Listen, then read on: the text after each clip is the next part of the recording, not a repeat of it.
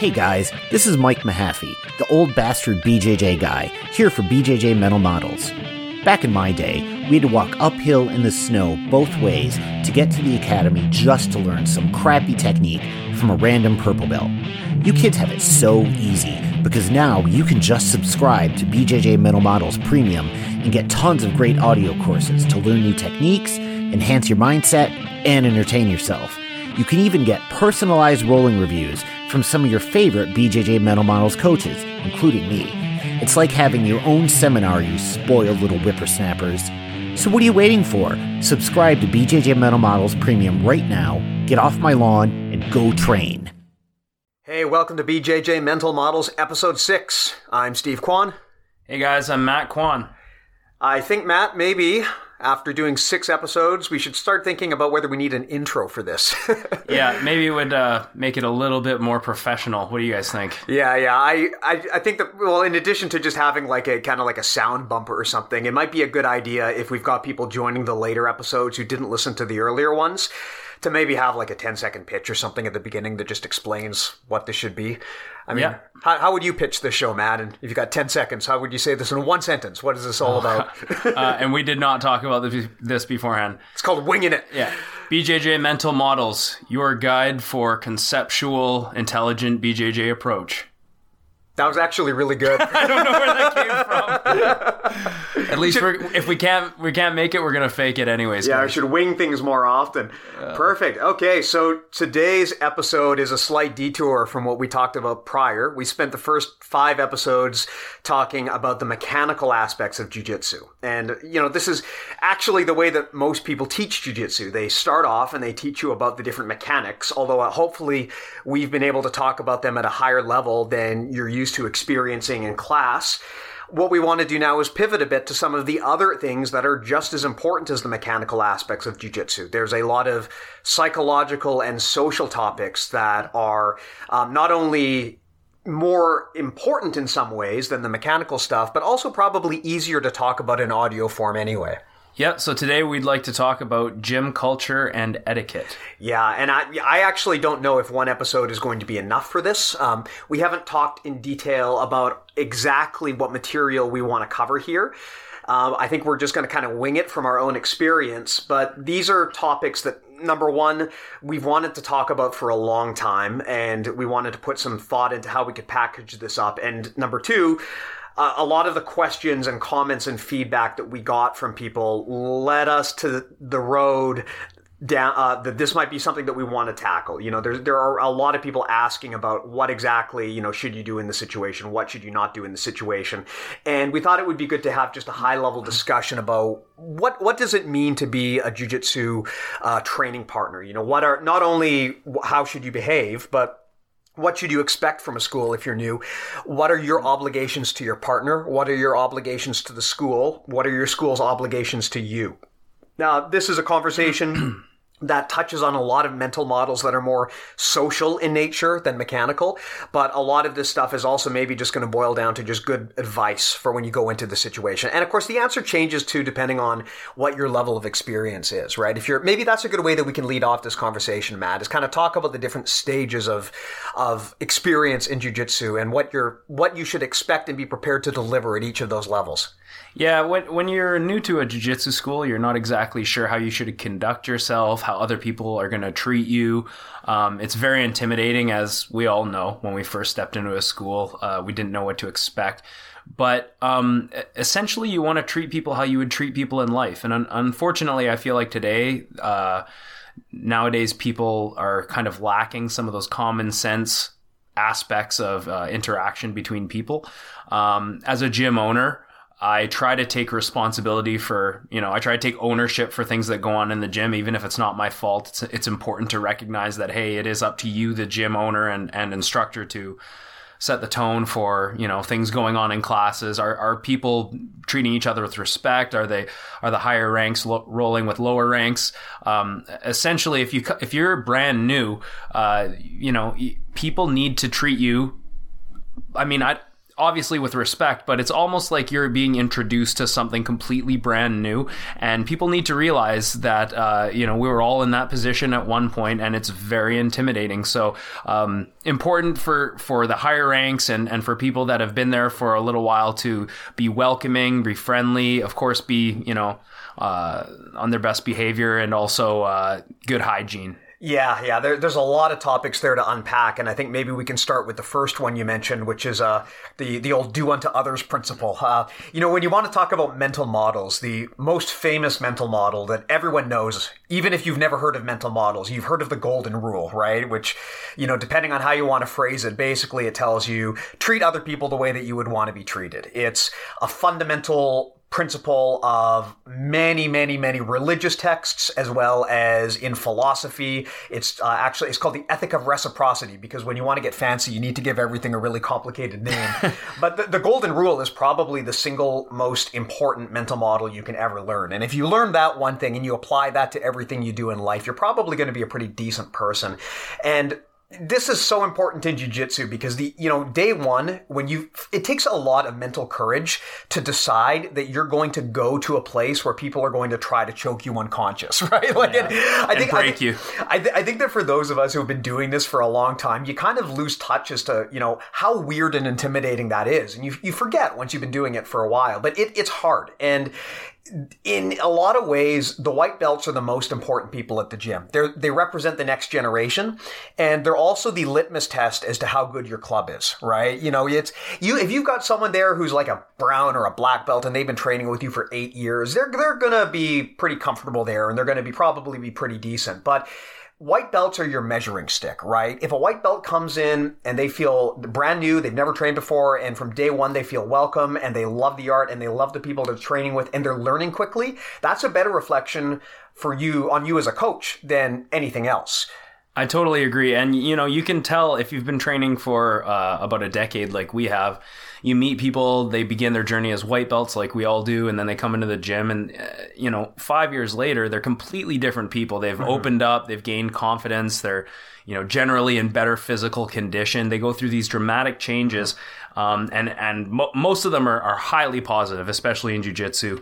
And like you said, it's a reflection of the gym itself, and also as for the head instructor. So, if you're a blue belt, it's an investment to produce white belts that are respectful, that aren't so-called spazzy, that are really good training partners that learn the core concepts so that they can give you better training. And also as an instructor, it's really important because these students are eventually going to go out into tournaments and possibly visit other gyms. They're going to be a reflection of you as a person, the standards that you set within the gym, and also the gym culture that you have. So like you said, white belts are definitely some of the most important people that will be a part of your school, and probably they're going to outnumber the higher ranks for sure. Yeah, and as a gym owner, it's important actually that they outnumber the higher ranks, because those are the people who ultimately fund the gym, right?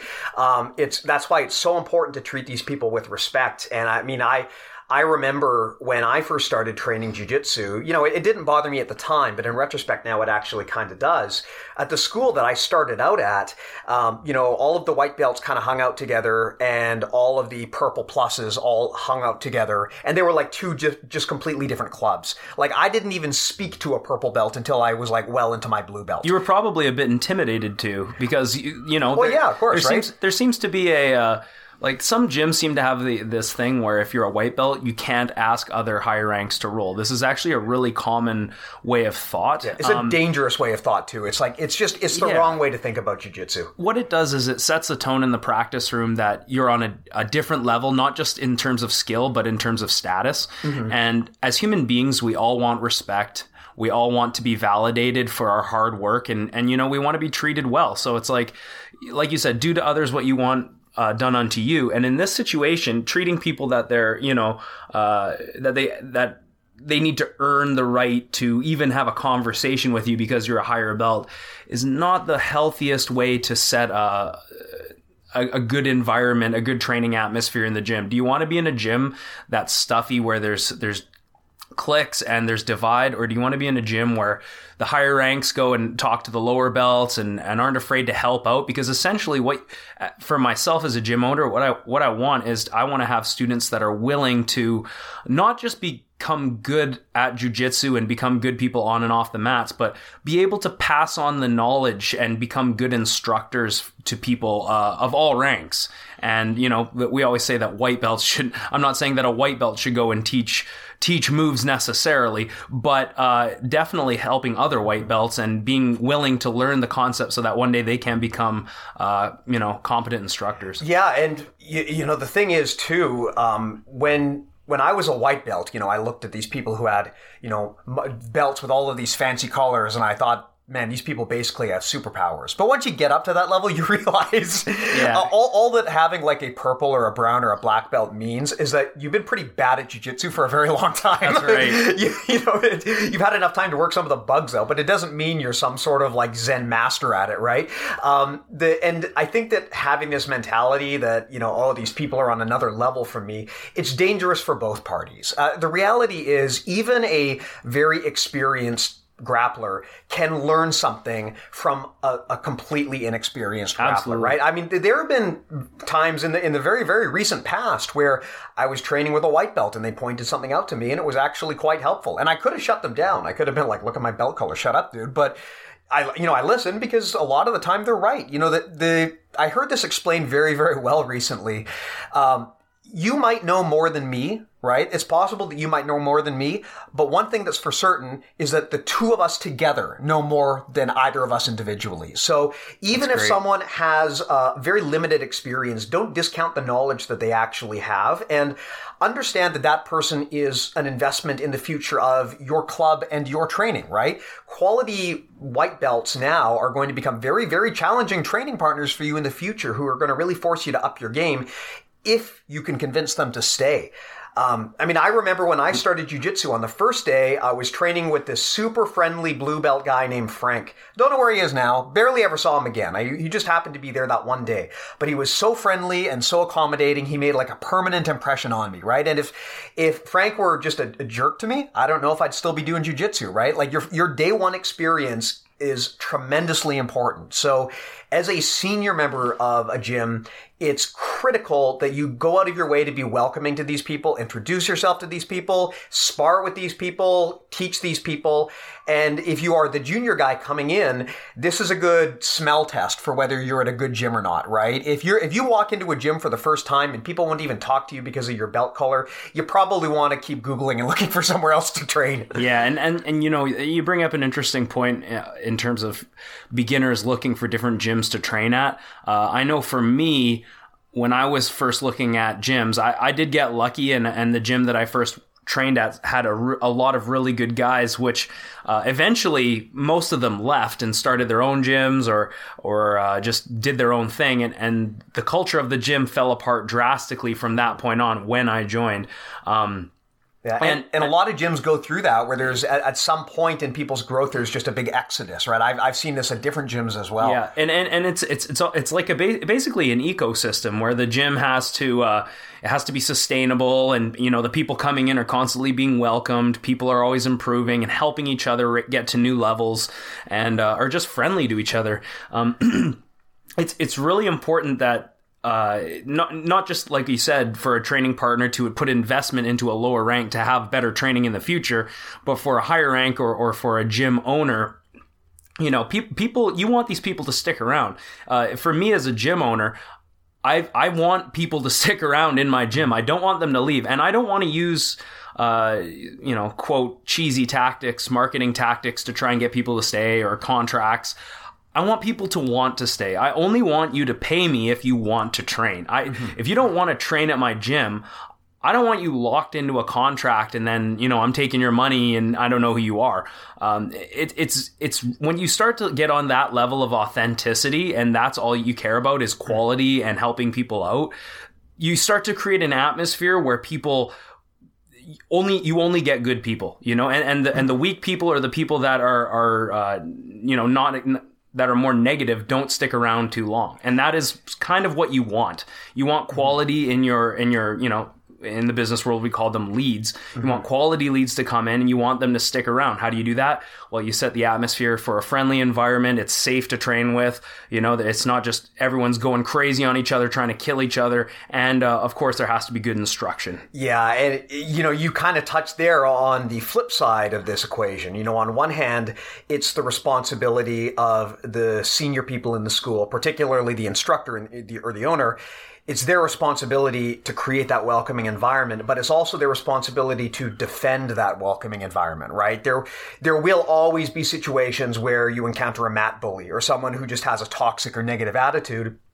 And as the senior person who's driving that team, it's your responsibility to eliminate that negative variable. And that a lot of the time can be a harder thing to do than to create the positivity in the first place, right? It's very, very, one of the things I learned, from the work world is you can have a great culture and a great team, and all it takes is one person with a toxic attitude to wreck the whole thing. Yeah, it's contagious. Attitude is contagious, whether it be positive or negative.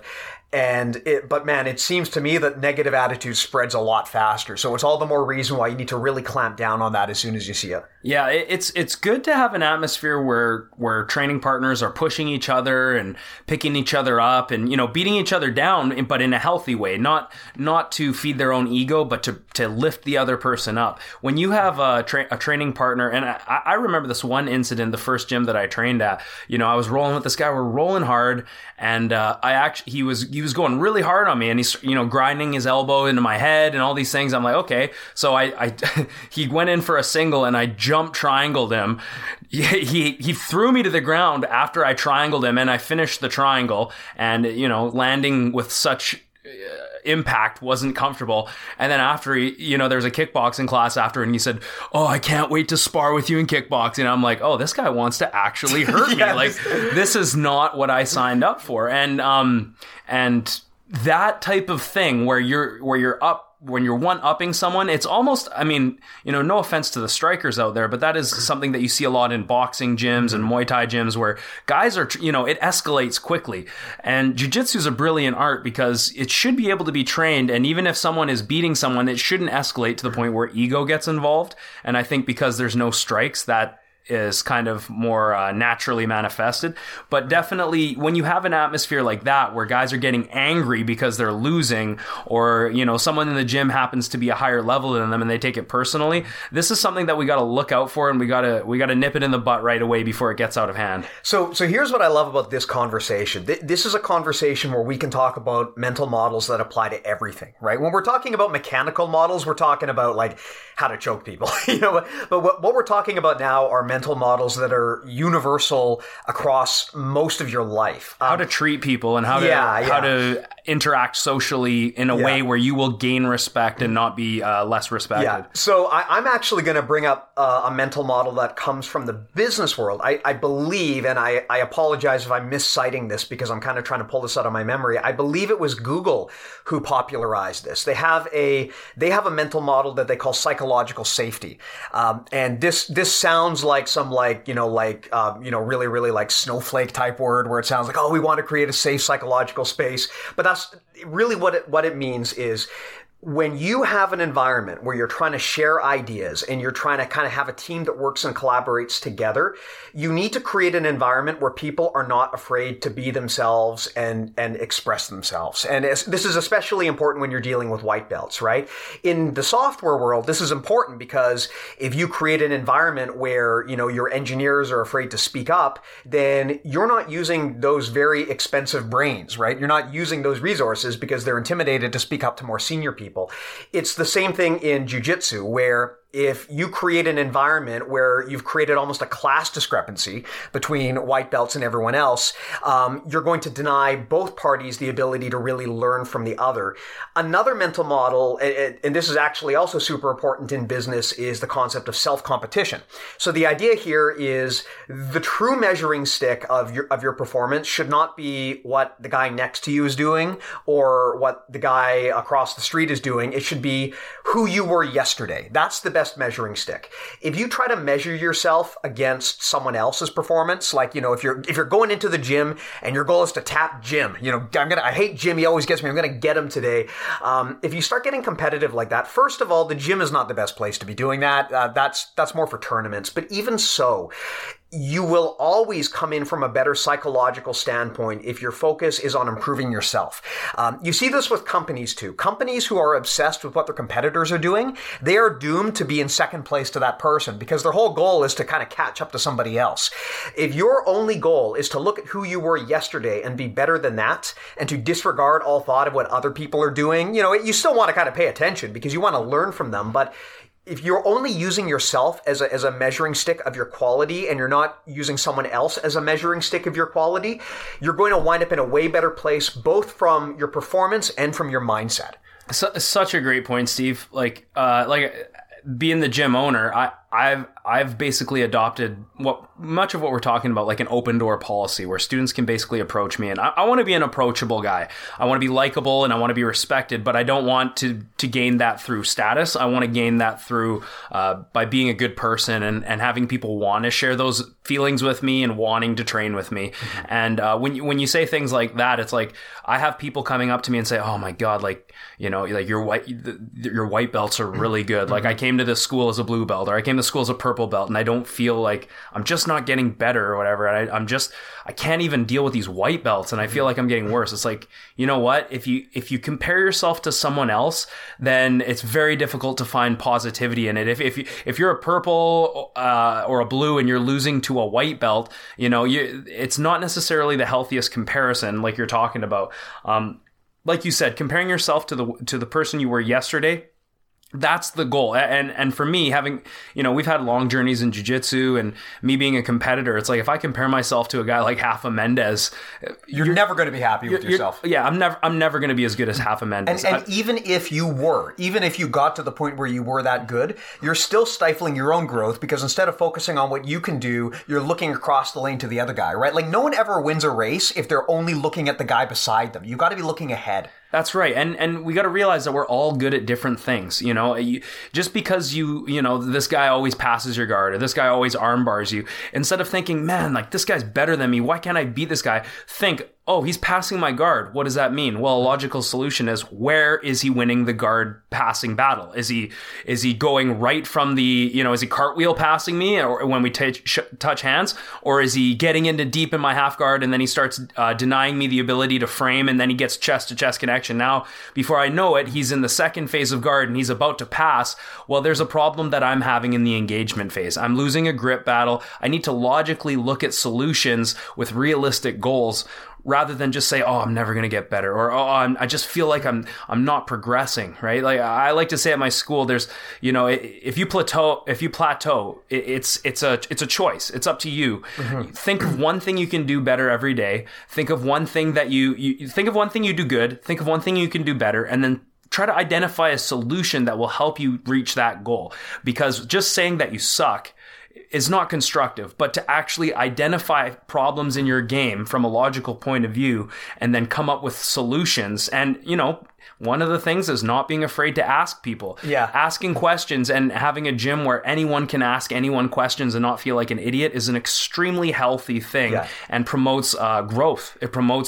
Not only does it promote a transparency and a vulnerability from the person asking the question, but it promotes an environment where people want to ask questions and when they're not afraid to ask questions. And that's where you're going to get, the most learning going on. Yeah. And that's psychological safety, right? You're creating an environment where people are not afraid to express ideas or feelings for fear of being punished or treated differently. You want everyone to be open with this stuff. And I mean, to your point, Matt, pro tip, if someone is beating you every single time with the same move, easiest way to figure out the solution is to ask that person what they did and how they're doing it, right? Let's work on it together, right? Let's not look at it as a competition, because when you go to the gym, it's not a competition.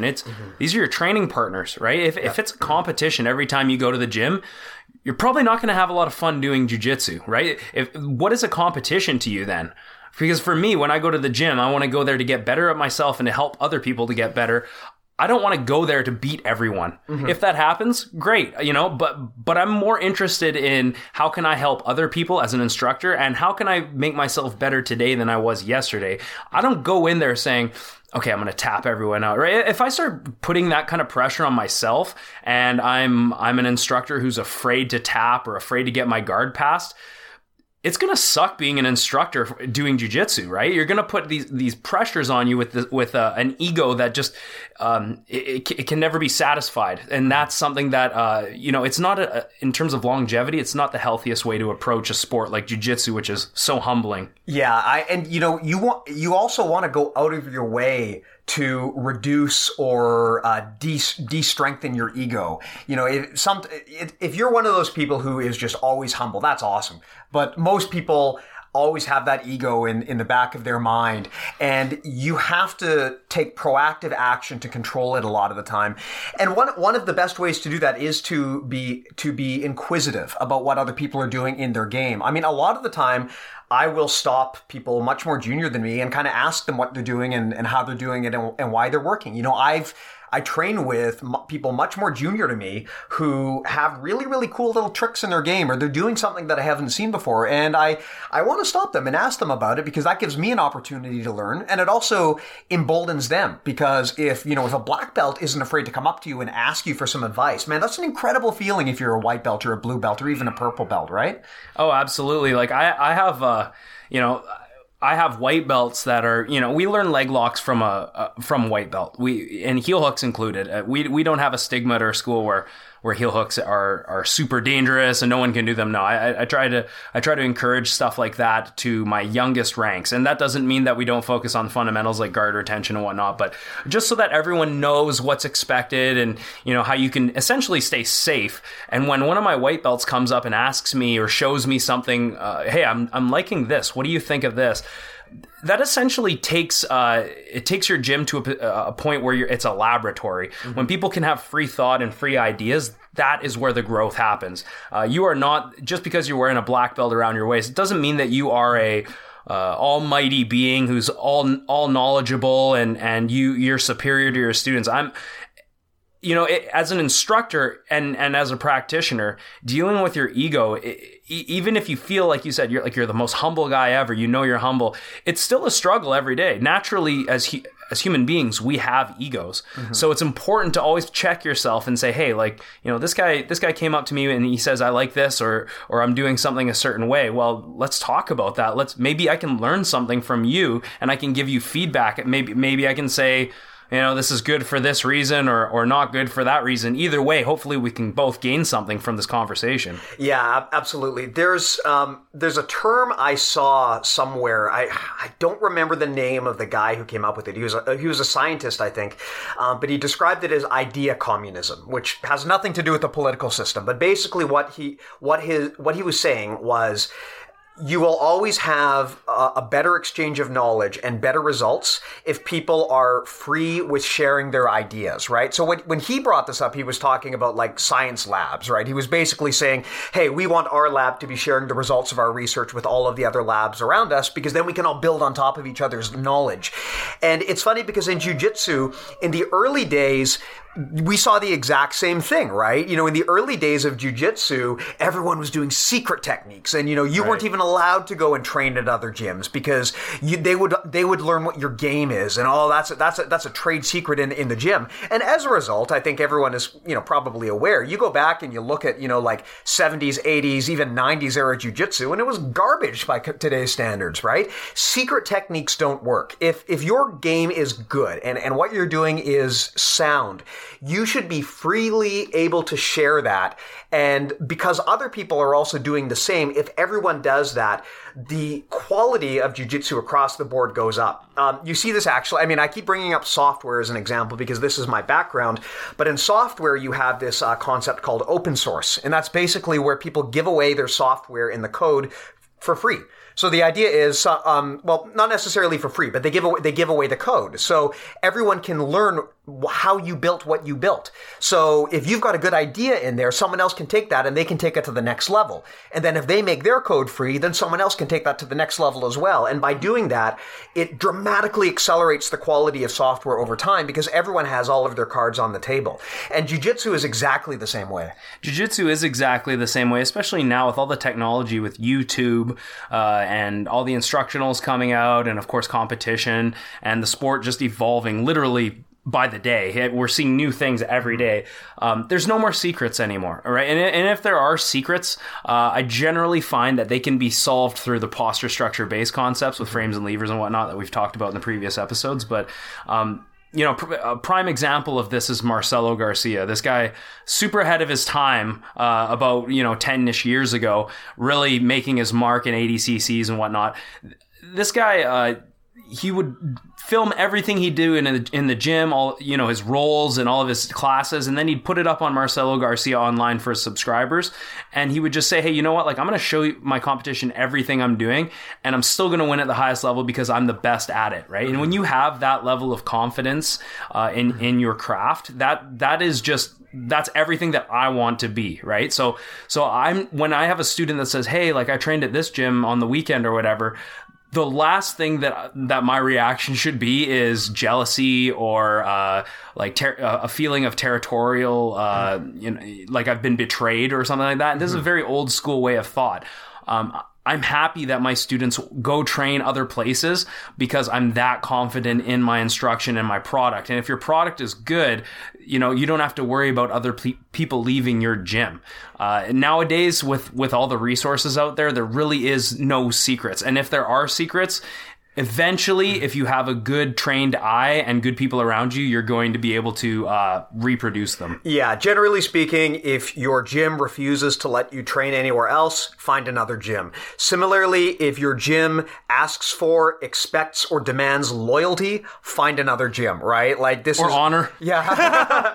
I mean, if your gym is kind of acting like this is some like super duper secret, top secret cult type thing, you're not only are you not in a good gym, but you're also not going to get the most out of the martial art, right? When it comes to secret techniques, you find out very quickly that these actually don't work, right? If your whole game is based on having a trick that other people just haven't seen before, the problem is eventually they're going to see that trick and then it's never going to work again. Sound fundamentals and sound strategy always beat like one-off tricks, right? Yeah, and also for all you beginners out there that maybe are thinking about trying jiu-jitsu, or you're at a club and you've only trained at one club and you don't really know what's right, I recommend that you shop around a little bit, and you don't need to go to the first gym that you visit. You don't need to go to sign up to a gym because there's Gracie in the name. No offense to anyone who trains at GB or Carlson or anything like that. It's just that this is a free market, and you have the right to train where you want. And people should, I've said this before, people should look at your jiu-jitsu training as an apprenticeship, because time put in doesn't necessarily mean, results. And it comes down to instruction. It comes down to training partners, and it comes down to mindset. A big part of it's mindset, concepts. It all comes down to that. So when you're new to a gym, I recommend you visit 5, 10, even 15, as many gyms as you can. So, I mean, not only do you want to see what's out there, but you do want to create relationships. One of the first gym that I went to had a very closed door policy. They didn't condemn you training at other gyms, although eventually they did, and that was the reason why I left. But they didn't encourage cross training, right? And and that is unfortunate, because what happens is people go in and they get the feeling that, well, this is clearly the best place to train. My instructor doesn't want me to train anywhere else. Okay. And eventually you start drinking the Kool-Aid and you think, okay, well, this is kind of how every gym is, I guess. But when you don't have a connected network in jiu-jitsu and you're not aware of the other gyms in your community, you don't gain as much. And after I left that gym and moved to a gym called Burnaby BJJ, I was introduced to a whole network of people, a whole community in Vancouver that did jiu-jitsu. And I realized, like, wow, there's there's amazing people out there. There's people that I've never met before, all different types of games, all different approaches, really friendly, awesome people. Like, I realized that, hey, like, I'm so lucky to live in a place where this community really does, even though we're all different teams, it feels like one team. Mm-hmm. Even though we go to local tournaments and compete against each other or whatever, we represent each other when we go to an international tournament. And, you know, when I go to an international tournament and there's someone from the gym across the street, I cheer for that person. I help him prepare.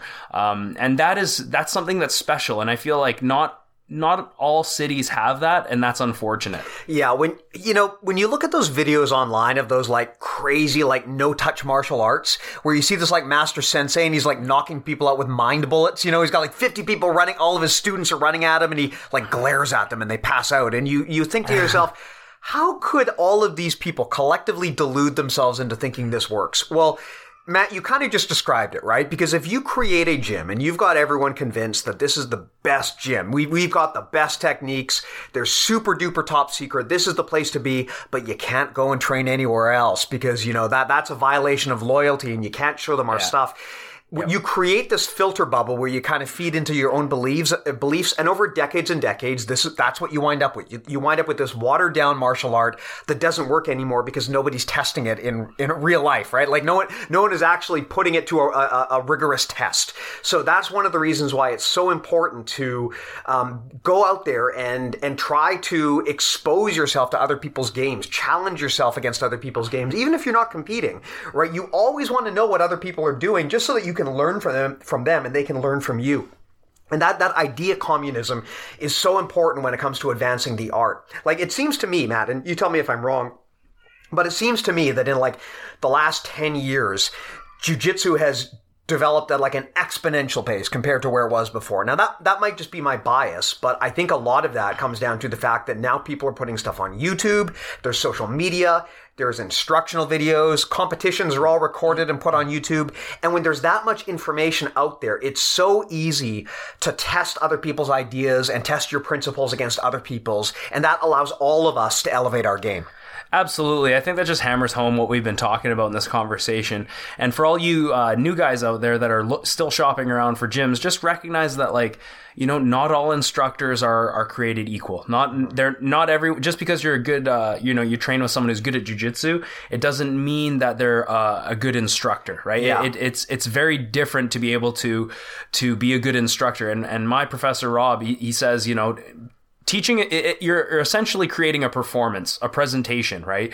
You have to be able to keep people's attention, but not say too much. You need to be able to relay the information efficiently and correctly, but not overstep your instruction to the point where you lose people and where, you know, it's not a pleasurable experience. It should be fun. It should be almost short and sweet, and it should be effective.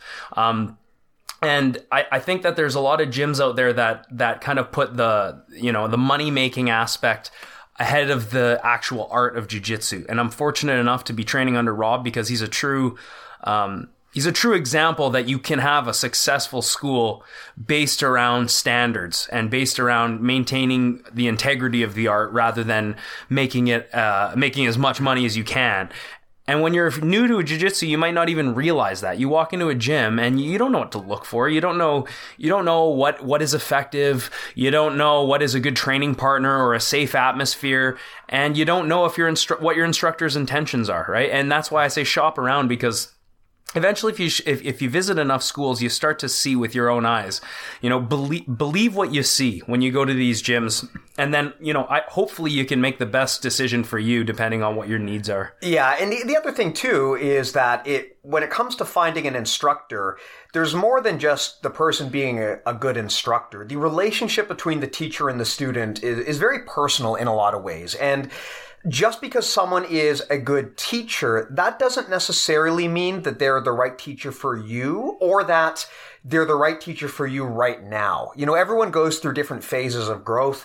Everyone has different ways of looking at things. And you could find someone who's a great teacher, but maybe they're just not exactly what you need right now. And this is something that a lot of senior people encounter at some point, where they've been training at the same place for years and years and years and years, and they know their instructor is good, but maybe the road that they're going on is taking them in a different direction and they're no longer maximizing the benefit from that instructor. And sometimes you have to move on. And that really shouldn't be an area of conflict or something. It shouldn't be anything personal. That's just part of the journey of learning, right? Your mentor might change over time. And so a big part of it is recognizing that your relationship with your mentor and the match of styles is often more important than whether that person is just good on paper. Like I've had instructors before where I can tell they're a phenomenal instructor, but for whatever reason, I know that it's just not the right fit for me. Either because, they're teaching at a different level or with a different strategy than I am used to, or that works for me, or perhaps it's just that the particular type of game that they like isn't really the kind of game that I want to get out of jiu-jitsu for a variety of reasons. Sometimes two people just do or don't resonate together. So you've got to understand that relationship actually is really important, because if you can find an instructor that you really click with, you're going to get way more out of jiu-jitsu than you would otherwise.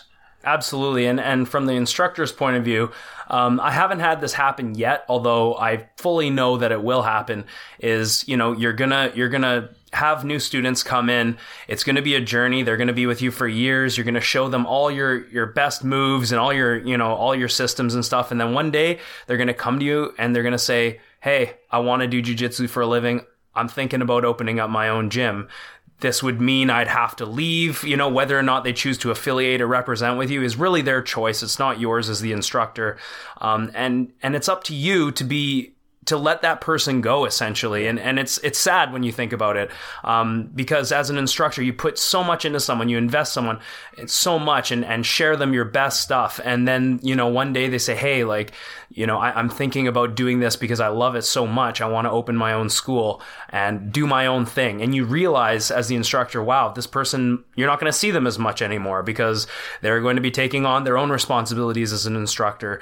And your reaction shouldn't be envious. It shouldn't be, spiteful because someone maybe wants to do their own thing. But, it's like what they say. If you love something, let it go. And it's important to have that foresight and that maturity to say, you know what, I'm happy for you. And that is something that I'm happy for you for doing.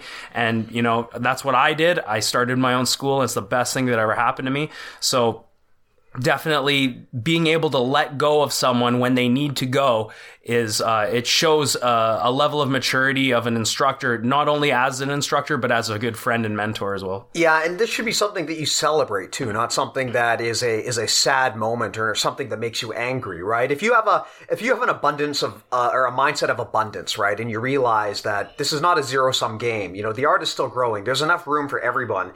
You shouldn't be intimidated or threatened or angry or feel betrayed if one of your students wants to take their game to the next level and open their own gym. You should feel flattered and honored that one of your students was able to get that far with your tutelage, and that you've made an indelible contribution to the art at that point, because you've created students that are now creating other students. What more can you ask for if you want to talk about contributing to the art? To their, sorry to cut you off, but also to their personal life. If you do that, if someone comes into your gym as a software engineer or a chef, and then you show them jiu-jitsu, and then they decide they want to make a career change and dedicate their life to jiu-jitsu, that is an honor that you've influenced them in such a way that they want to change the purpose of their working life to dedicate their art. They love jiu-jitsu so much. It's almost a tribute to you. Yeah, there was I remember listening to, I think it was Rorion Gracie who was doing an interview, and he said they were talking about I don't remember exactly what it was. I think it was about athleticism, and Rorion was saying the difference between me and Brock Lesnar is there's only one Brock Lesnar, but if you give me enough time, I can create 50 more Rorion Gracies, right? And I thought that was a good way of thinking about jiu-jitsu, right? If you are a solid instructor and you're passionate and you give to the art, your what you are able to contribute to the art compounds and grows over time, because you create students who become teachers, and then they have their own students, and everyone is going to move forward and advance their game if there are more quality people training. So it's only a good thing if your students go off and take their own path. And to some degree, that's inevitable, right? When people get experienced enough. So you have to understand that that's part of running a team. You're going to have people who want to create their own teams, and if you look at that as a threat, you really have the wrong mindset, right? You're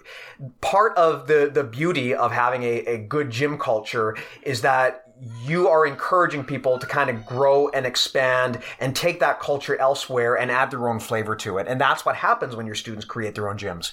Yeah, and also like to talk about for those of you that have been at gyms for a few years or you've done jiu-jitsu for a few years, it's really important to sort of look and identify, is your instructor keeping up with the current evolution of jiu-jitsu? Because as we know, jiu-jitsu is changing every day. It's changing literally every year. There's a new flavor. There's new positions, new moves, new techniques and concepts that are coming out of competition and whatnot. So if your instructor, I don't want to use the word old school because I don't want to shit on guys that have been doing jiu-jitsu for a long time, but if your instructor is set in their ways and they have a game and they don't really care too much about studying and continuing their learning in jiu-jitsu, they tend to fall stagnant because jiu-jitsu moves ahead so fast. So having an instructor that has a thirst for knowledge and an eye for new upcoming I guess updates or upgrades, whatever you want to call it, new techniques and flavors, you really want to have an instructor that has that. And it's a super valuable thing, especially for a competitor, but just to stay in the loop, because you don't want to go to a school and then everyone's doing all these crazy moves or going upside down on you. You have no idea what's going on.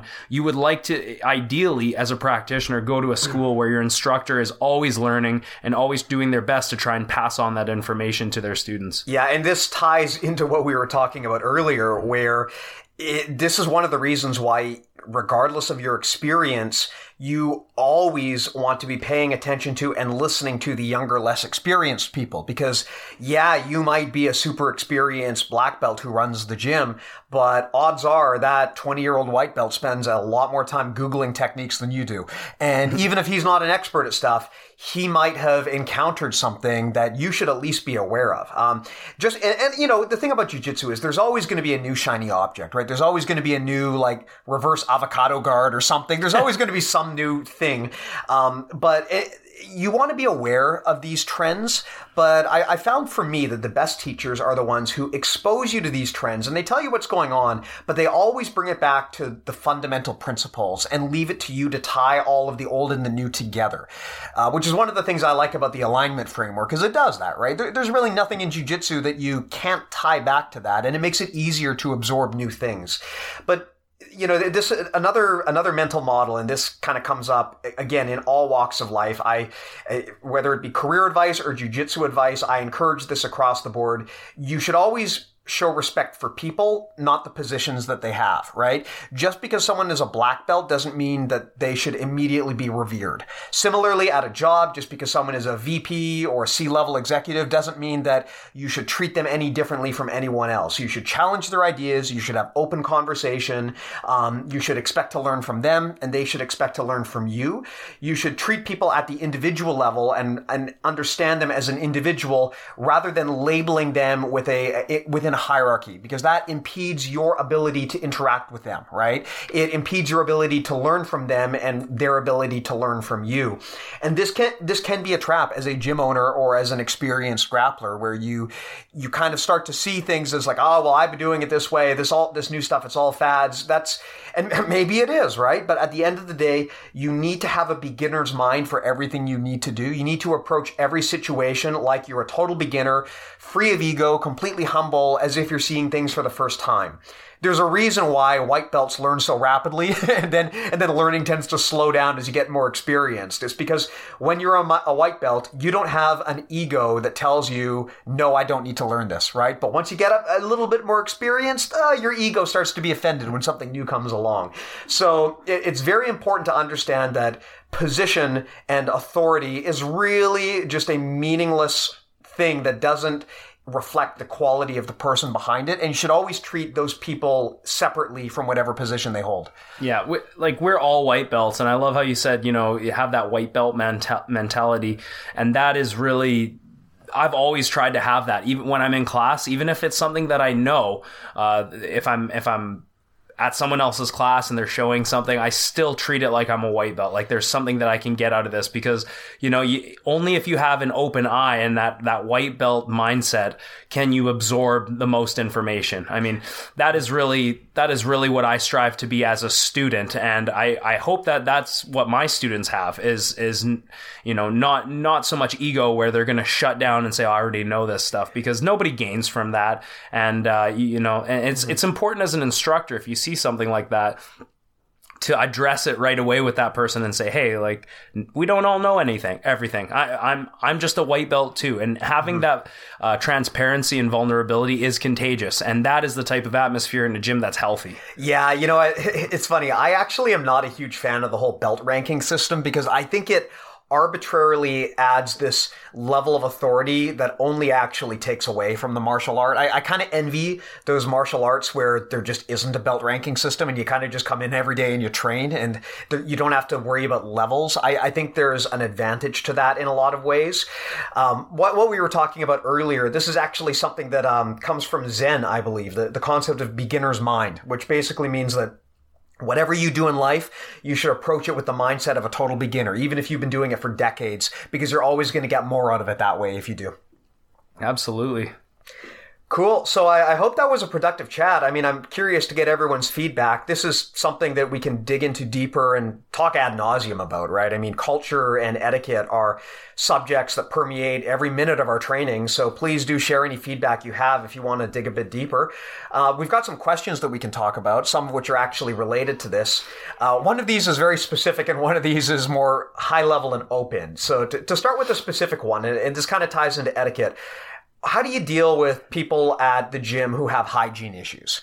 So this can, I know. We talked about this a bit briefly in a previous episode, but in that episode, we talked about how do you establish hygiene. We didn't talk about how do you break the news to someone that they have a hygiene problem, because no one ever wants to have that conversation. Yeah. But the reality is people who have hygiene issues, odds are the only reason they have those issues is because they don't know they have those issues. So, because otherwise they would fix them.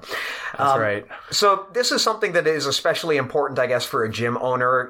Common hygiene issues, it can be something relatively minor, like someone smells. It can be something a little bit more serious, like this person has like long nails and they're cutting people, or it can be really bad, like this person is training with a disease that's communicable, like staph, right? So there's different levels of this. But Matt, I mean, as a gym owner, what do you think you do in this situation? Like if there's someone and you've been getting complaints about them for whatever reason, how do you have that conversation with that person? Well, I'd like to just bring to light Jocko Willink's book, Extreme Ownership. It's a book. I'm sure most of you know it, but it's a book where him and a guy named Leif Babin, they're ex-Marines, and they talk about their tours in Iraq, and as well as how these concepts that they have to promote extreme ownership create really great leaders, not only on the battlefield but in the business world. It's a great book. I recommend you check it out. But essentially, what it says is, if something goes wrong and you're the head instructor, it's not that person's fault. It's your responsibility, right? So if someone comes up to me in the gym, and hopefully I'm not getting multiple people coming up to me in the gym, because that means that this problem is probably happening for quite a while and it's been ignored because people are afraid to say something. But if someone approaches me and says, hey, like this guy over here, he stinks, or he's got big nails or whatever, or like you said, even worse, like having staph or ringworm. Honestly, it's not that person's fault. It's not that person's fault because they either weren't taught these concepts of hygiene, or they don't know what ringworm is, right? They need to be educated on this, right? Like, you could look at it and say, oh yeah, this guy's an idiot. He's got staph. He's trained with staph. But you could also say, well, he doesn't even know what that is, or he doesn't realize how infectious that is and how that affects him and his training partners. I had never even heard of staph until I started training jiu-jitsu. I didn't even know what it was. Right. So when and people don't think about cutting their nails because for whatever reason, right? Like if you've done jiu-jitsu for any amount of time, you're like, oh, yeah, of course, like cut your nails. It makes total sense. But some people just, it's like people you're going to meet in everyday life that lack certain common sense. Okay. So as for me as a gym instructor, when someone says that to me, that's my responsibility. That's not that person's fault. right? They don't know. That's my responsibility as a gym owner to go up, bite the bullet, and have that uncomfortable conversation, and we can all move past it, right? And to also not just go up and say, "Hey, yo, Joe, like, you stink." Like that's what the hell is wrong? Yeah. What the hell is wrong with you? You don't cut your nails, you fucking slob. But anyways, it's more important for me to approach it from a situation where it's like, "Hey, I know this is uncomfortable. Like, I have to have this conversation with you for the good of the team.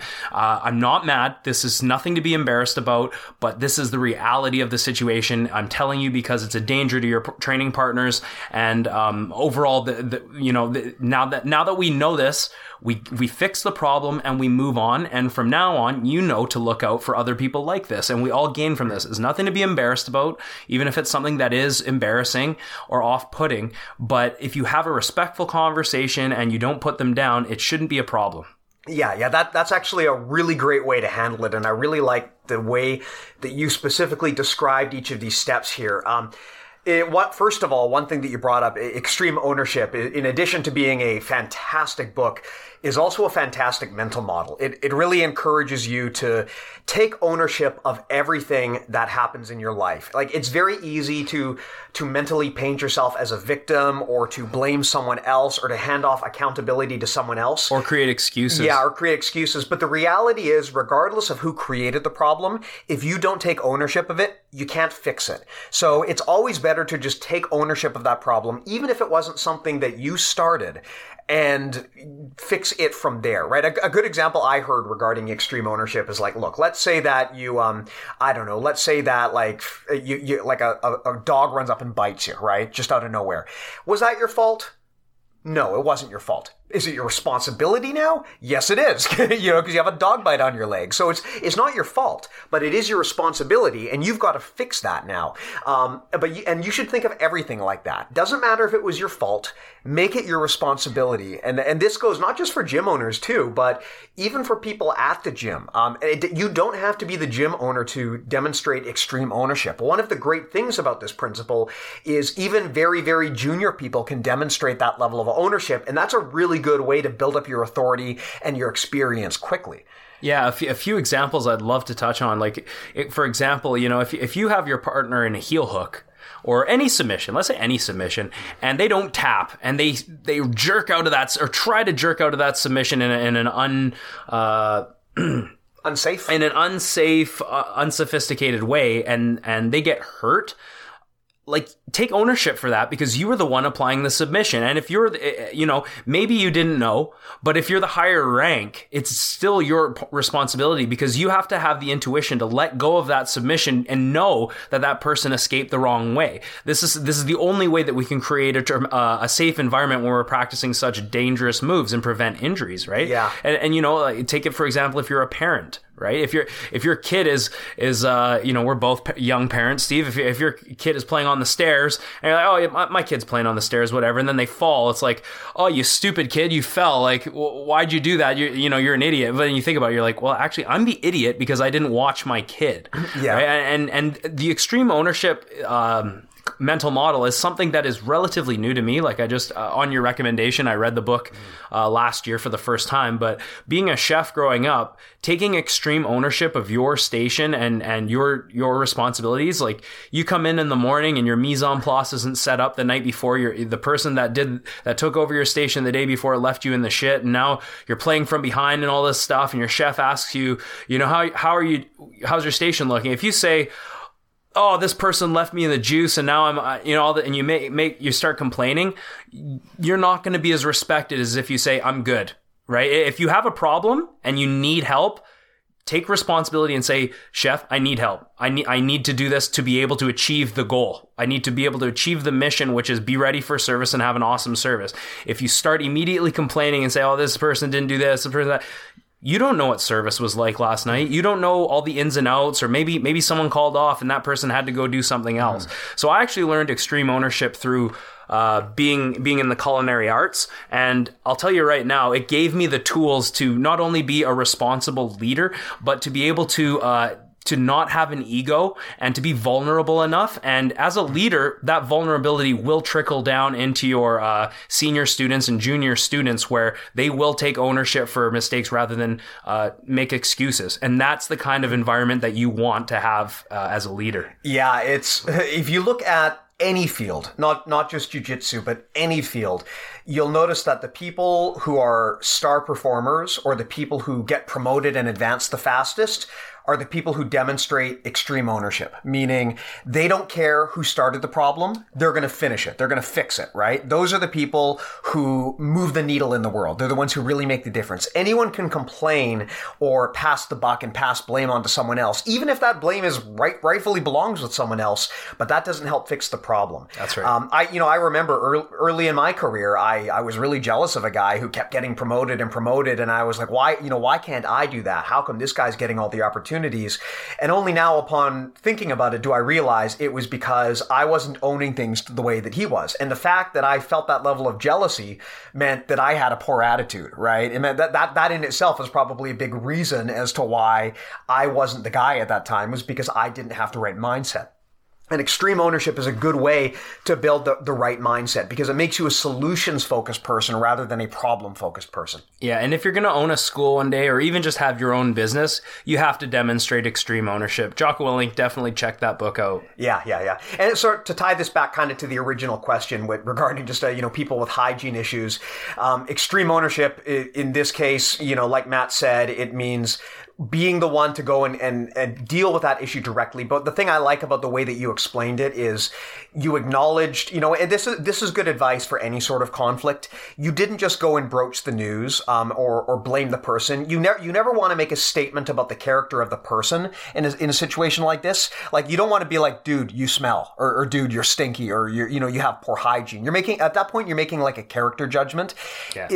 Give them something actionable that they can fix that doesn't attack their ego. Right? Explain the situation and explain the reason why. Like, explain, hey, look, you're keeping your fingernails a little bit long. Can you clip them? Because here's why. You're going to cut people. I know it's not intentional, and also, don't be afraid to acknowledge the awkwardness of the situation. Yeah. That's like a great point. Yeah. That's like popping a balloon, right? Like, everyone knows that it's an awkward conversation, but it becomes a lot less awkward if you just kind of laugh and say, look, I know this is a really awkward conversation. I don't want to have it either. I'm sorry about this, but we've got to do this, right? Immediately, the tension in the room deflates. This is a great way to deal with any sort of awkward situation in life. And this one as well, it will work as well. Yeah. And you're the job that you do, you're an expert at resolving conflicts.